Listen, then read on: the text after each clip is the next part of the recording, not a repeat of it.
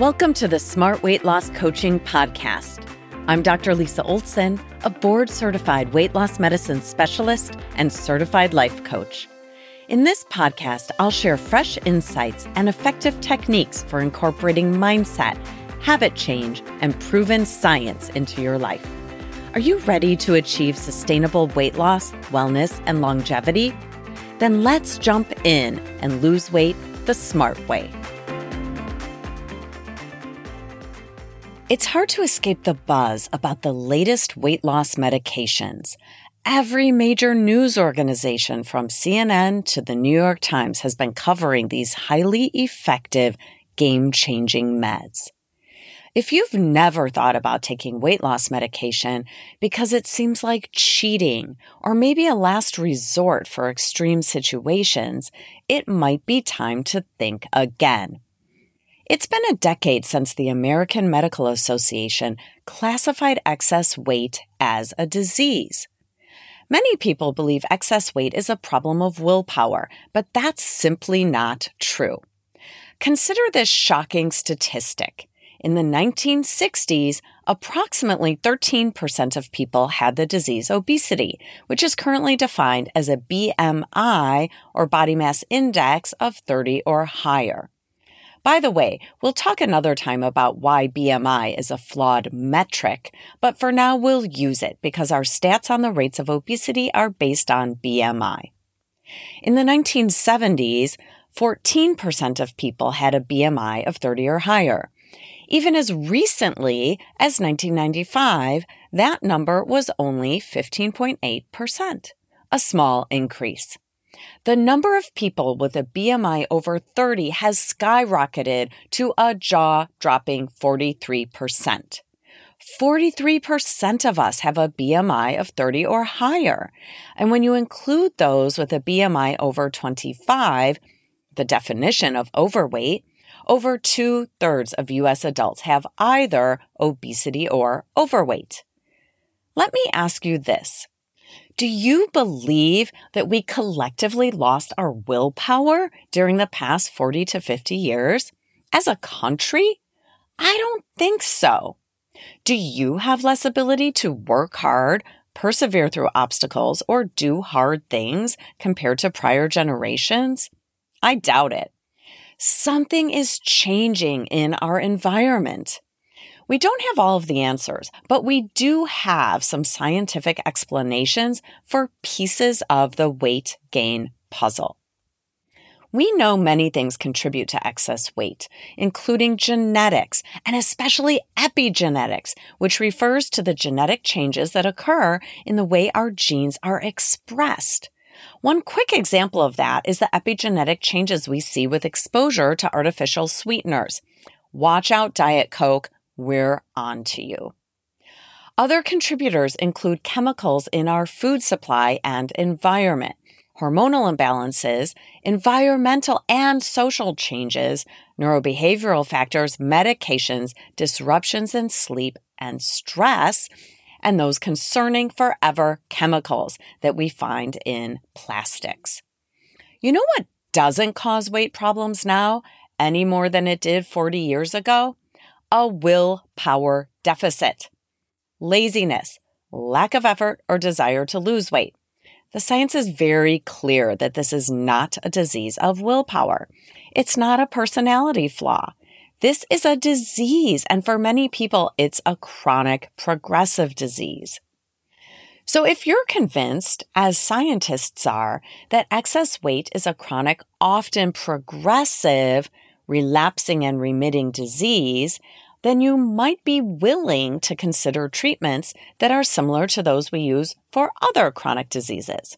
By that, I mean a combination of medication plus lifestyle modification. Let's look at high cholesterol. When someone has high cholesterol, we accept the approach of using medication combined with a healthy lifestyle as appropriate treatment.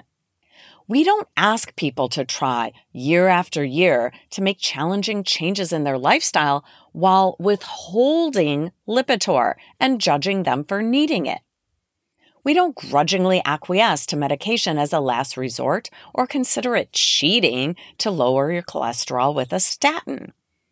So why do we shame people for using medications for weight loss? Why are you shaming yourself for considering it? If your BMI is 30 or higher, or if it's 27 or higher, accompanied by type 2 diabetes, high cholesterol, high blood pressure, or heart disease, the science tells us that we should not only consider weight loss medications, but we should recommend them. It's appropriate treatment for this chronic disease. Now, I know the next question that many people ask, do I have to stay on this medication for the rest of my life? This is an important question. Let me share an analogy. If you're diagnosed with diabetes, you might ask a similar question if your doctor recommends taking medication. But you understand that most people with diabetes aren't able to manage their blood sugar with lifestyle changes alone. It might not be a powerful enough tool. And so while it's theoretically possible to get off medication, for most people with type 2 diabetes, medication will be used for the long term. This is chronic treatment for a chronic disease. You can stop the medication, but we know that blood sugar will almost invariably rise back up to its previous level without the meds. This is what we see with weight loss medications also. We have data that tells us when people stop taking their effective weight loss medications, their weight will slowly drift back to where it was before. Why does this happen?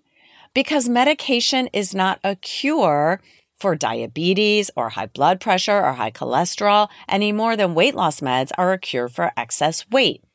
With all of these medications, they only work while you take them. Here's one more way to think about it.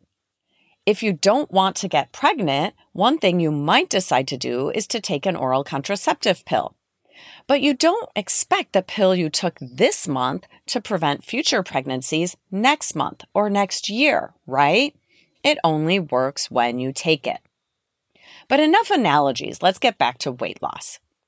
There is some fascinating data about starting people on medications after they've lost weight in order to prevent the nearly inevitable weight regain that usually occurs. This strategy works too.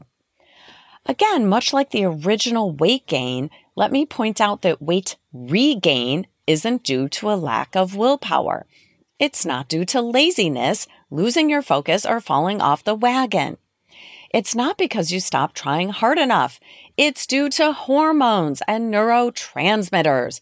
It's also due to changes that happen in our brain after weight loss. Weight regain is due to metabolic changes that happen when we lose weight.